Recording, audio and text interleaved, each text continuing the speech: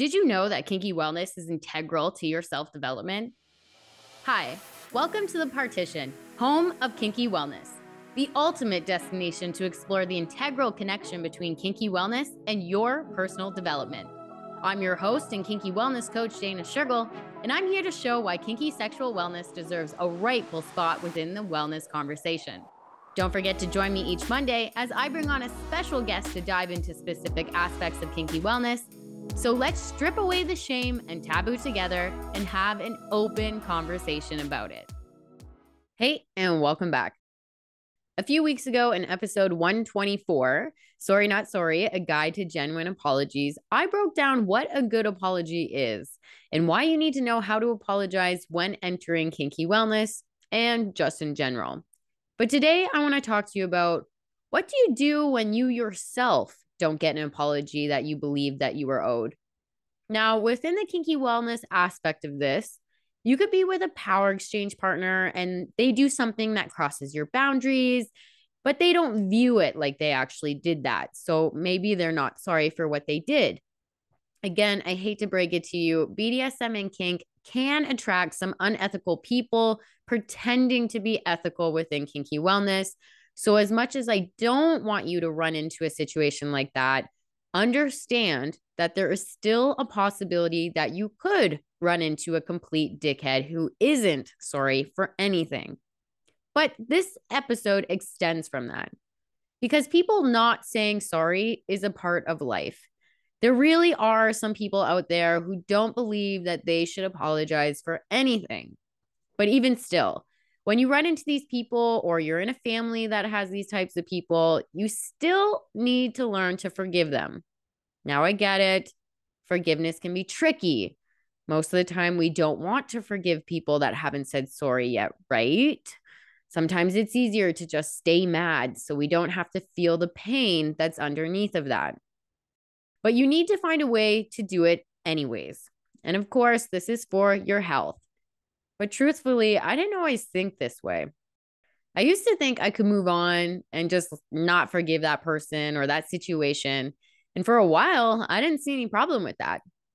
But then I went to an acupuncturist, and it turns out our liver holds on to things like unforgiveness. Now, I did know that our bodies hold on to emotions, but I thought it was just, the big emotions like anger, sadness, grief.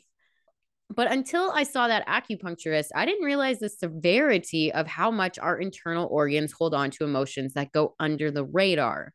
Emotions like worry, tension, irritability, even lack of direction in life can affect our internal organs, which made me do a double take at forgiveness, which is hard, right? Forgiving people who haven't said sorry is super frustrating and can bring up a lot of anger. But if you don't forgive, then trust me, you're going to be carrying around a lot of resentments, which can repress into your liver. But how do you forgive people who have never given you an apology or ever will? Well, at the end of this episode, I'll let you in on a scientific study that was done that can help you out. But my number one advice to you is let go of any expectations you have of them. Because while an apology can be good if you're looking for closure, sometimes you're just not going to get it. So you need to acknowledge that you cannot control others' actions or choices or even situations. Sometimes things happen to us in life where, yeah, it wasn't fair, but nothing's going to be done about it. So you're going to need to find the closure from yourself from within. And how do you do that? Well, by focusing on your own growth and well-being.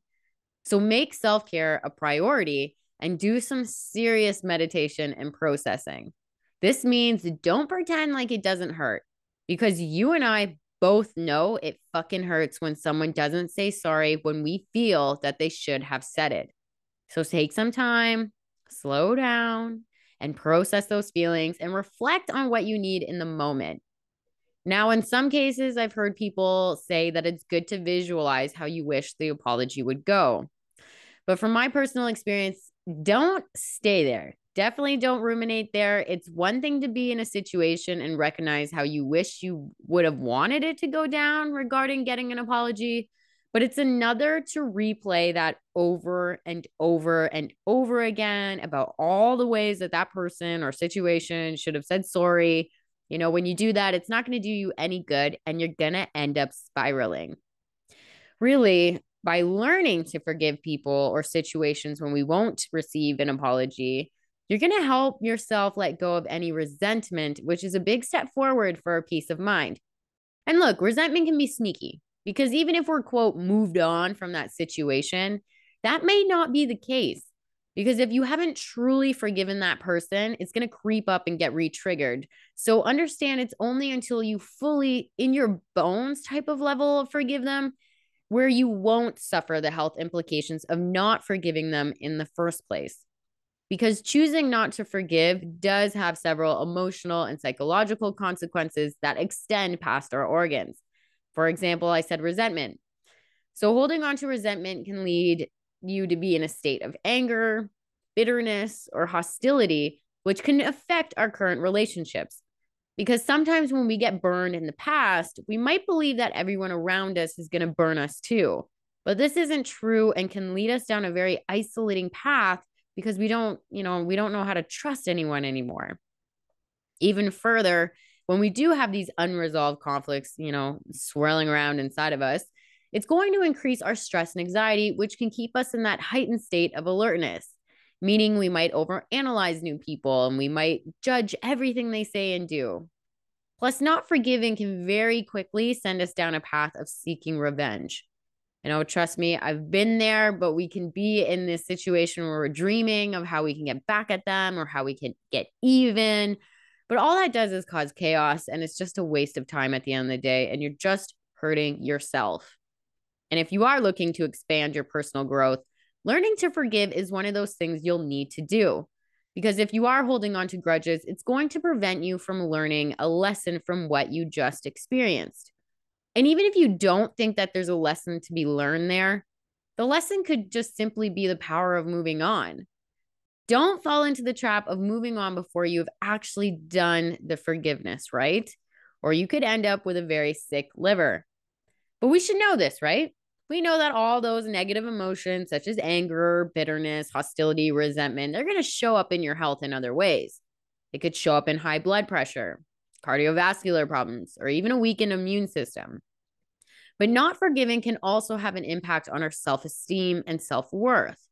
Because when we're constantly dwelling on past pains, we can let our imagination run wild as to why we didn't get that apology in the first place.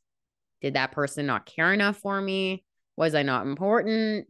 And these thoughts are destructive as all hell. Like I said in episode 124, it takes a lot of courage and self-awareness to apologize, but sometimes it's just the luck of the draw and things happen to us that we can't get an apology from, even if we tried. But also in saying this, take a second to reflect, as there might be some situations in your life that you know that you fucked up on and you need to apologize for. And if that's the case, go back and apologize regardless of the time that has gone in between. Also, in saying that, I want to remember to forgive yourself on some things. You can't hold a personal resentment over mistakes that you've made either.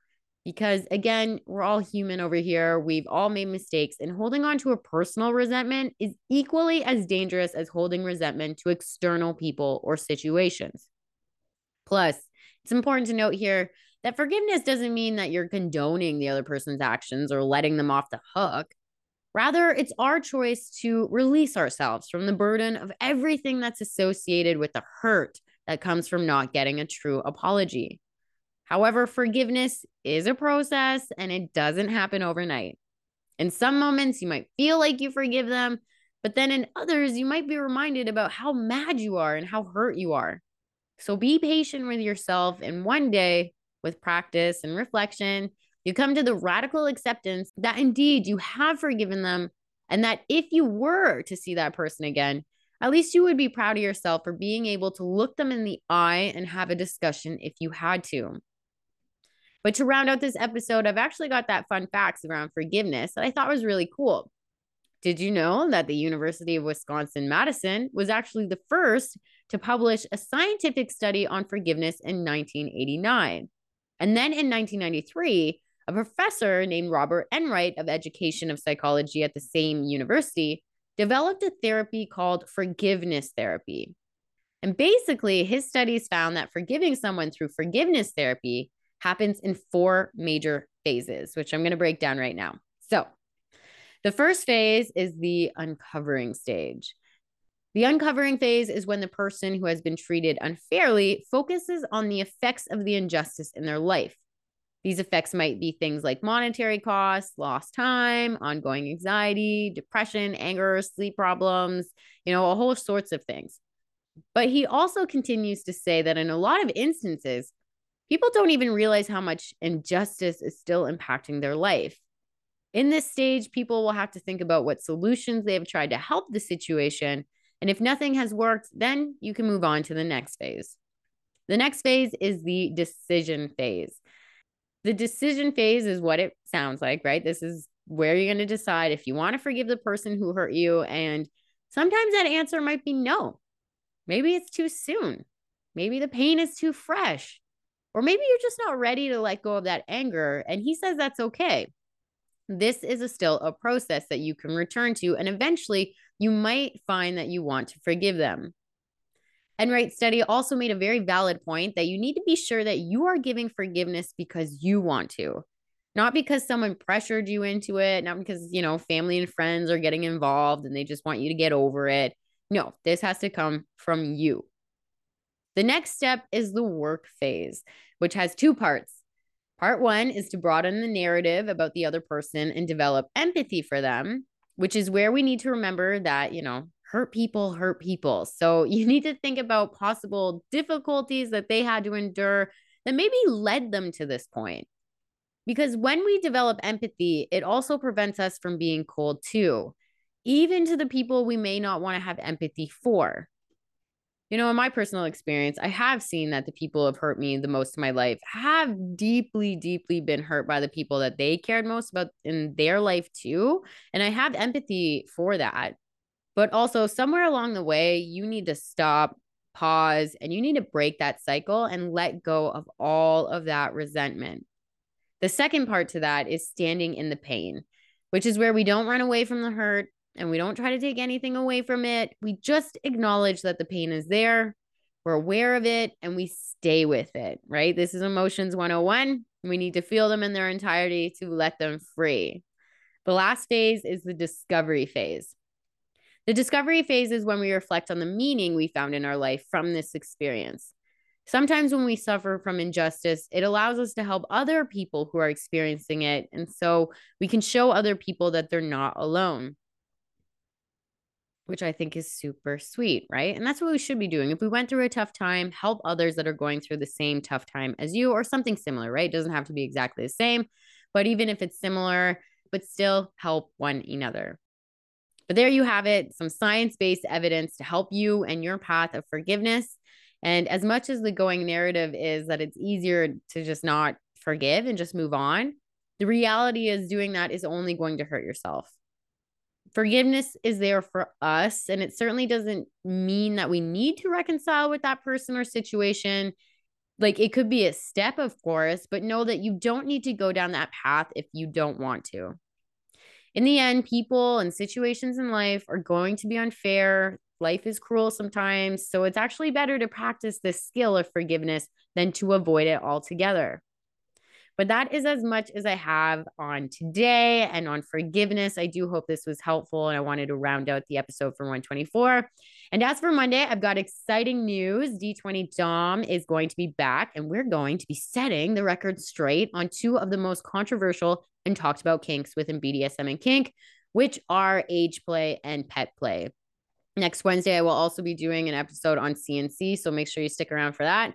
But as for Monday, D20 Dom and I are going to go over what they are, what they aren't, and how everything is not what it seems. Another reminder is that the Kinky Wellness Summit mid-sale tickets are still going on, and I will put all that info in the description for you.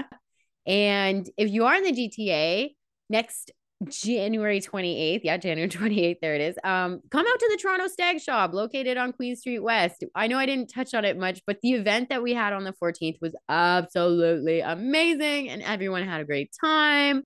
I think a big highlight of the event was definitely the community speaking circles, which was quite a lot of fun. We opened the floor up to candid conversations around sex, pleasure and BDSM and kink, and people really felt heard. And it was really a time to just kind of ask those questions and get people's thoughts out and really understand that none of us are in this alone, right? When we go into kinky wellness, there are people there that want to help you and guide you down this healing journey of yours. So make sure you can come check that out if you are in the GTA and around on January 28th. But make sure you sign up on Eventbrite as seating is limited. I will also put that in the description. But yeah, that is all I have for today. But you guys know what to do. Stay kinky.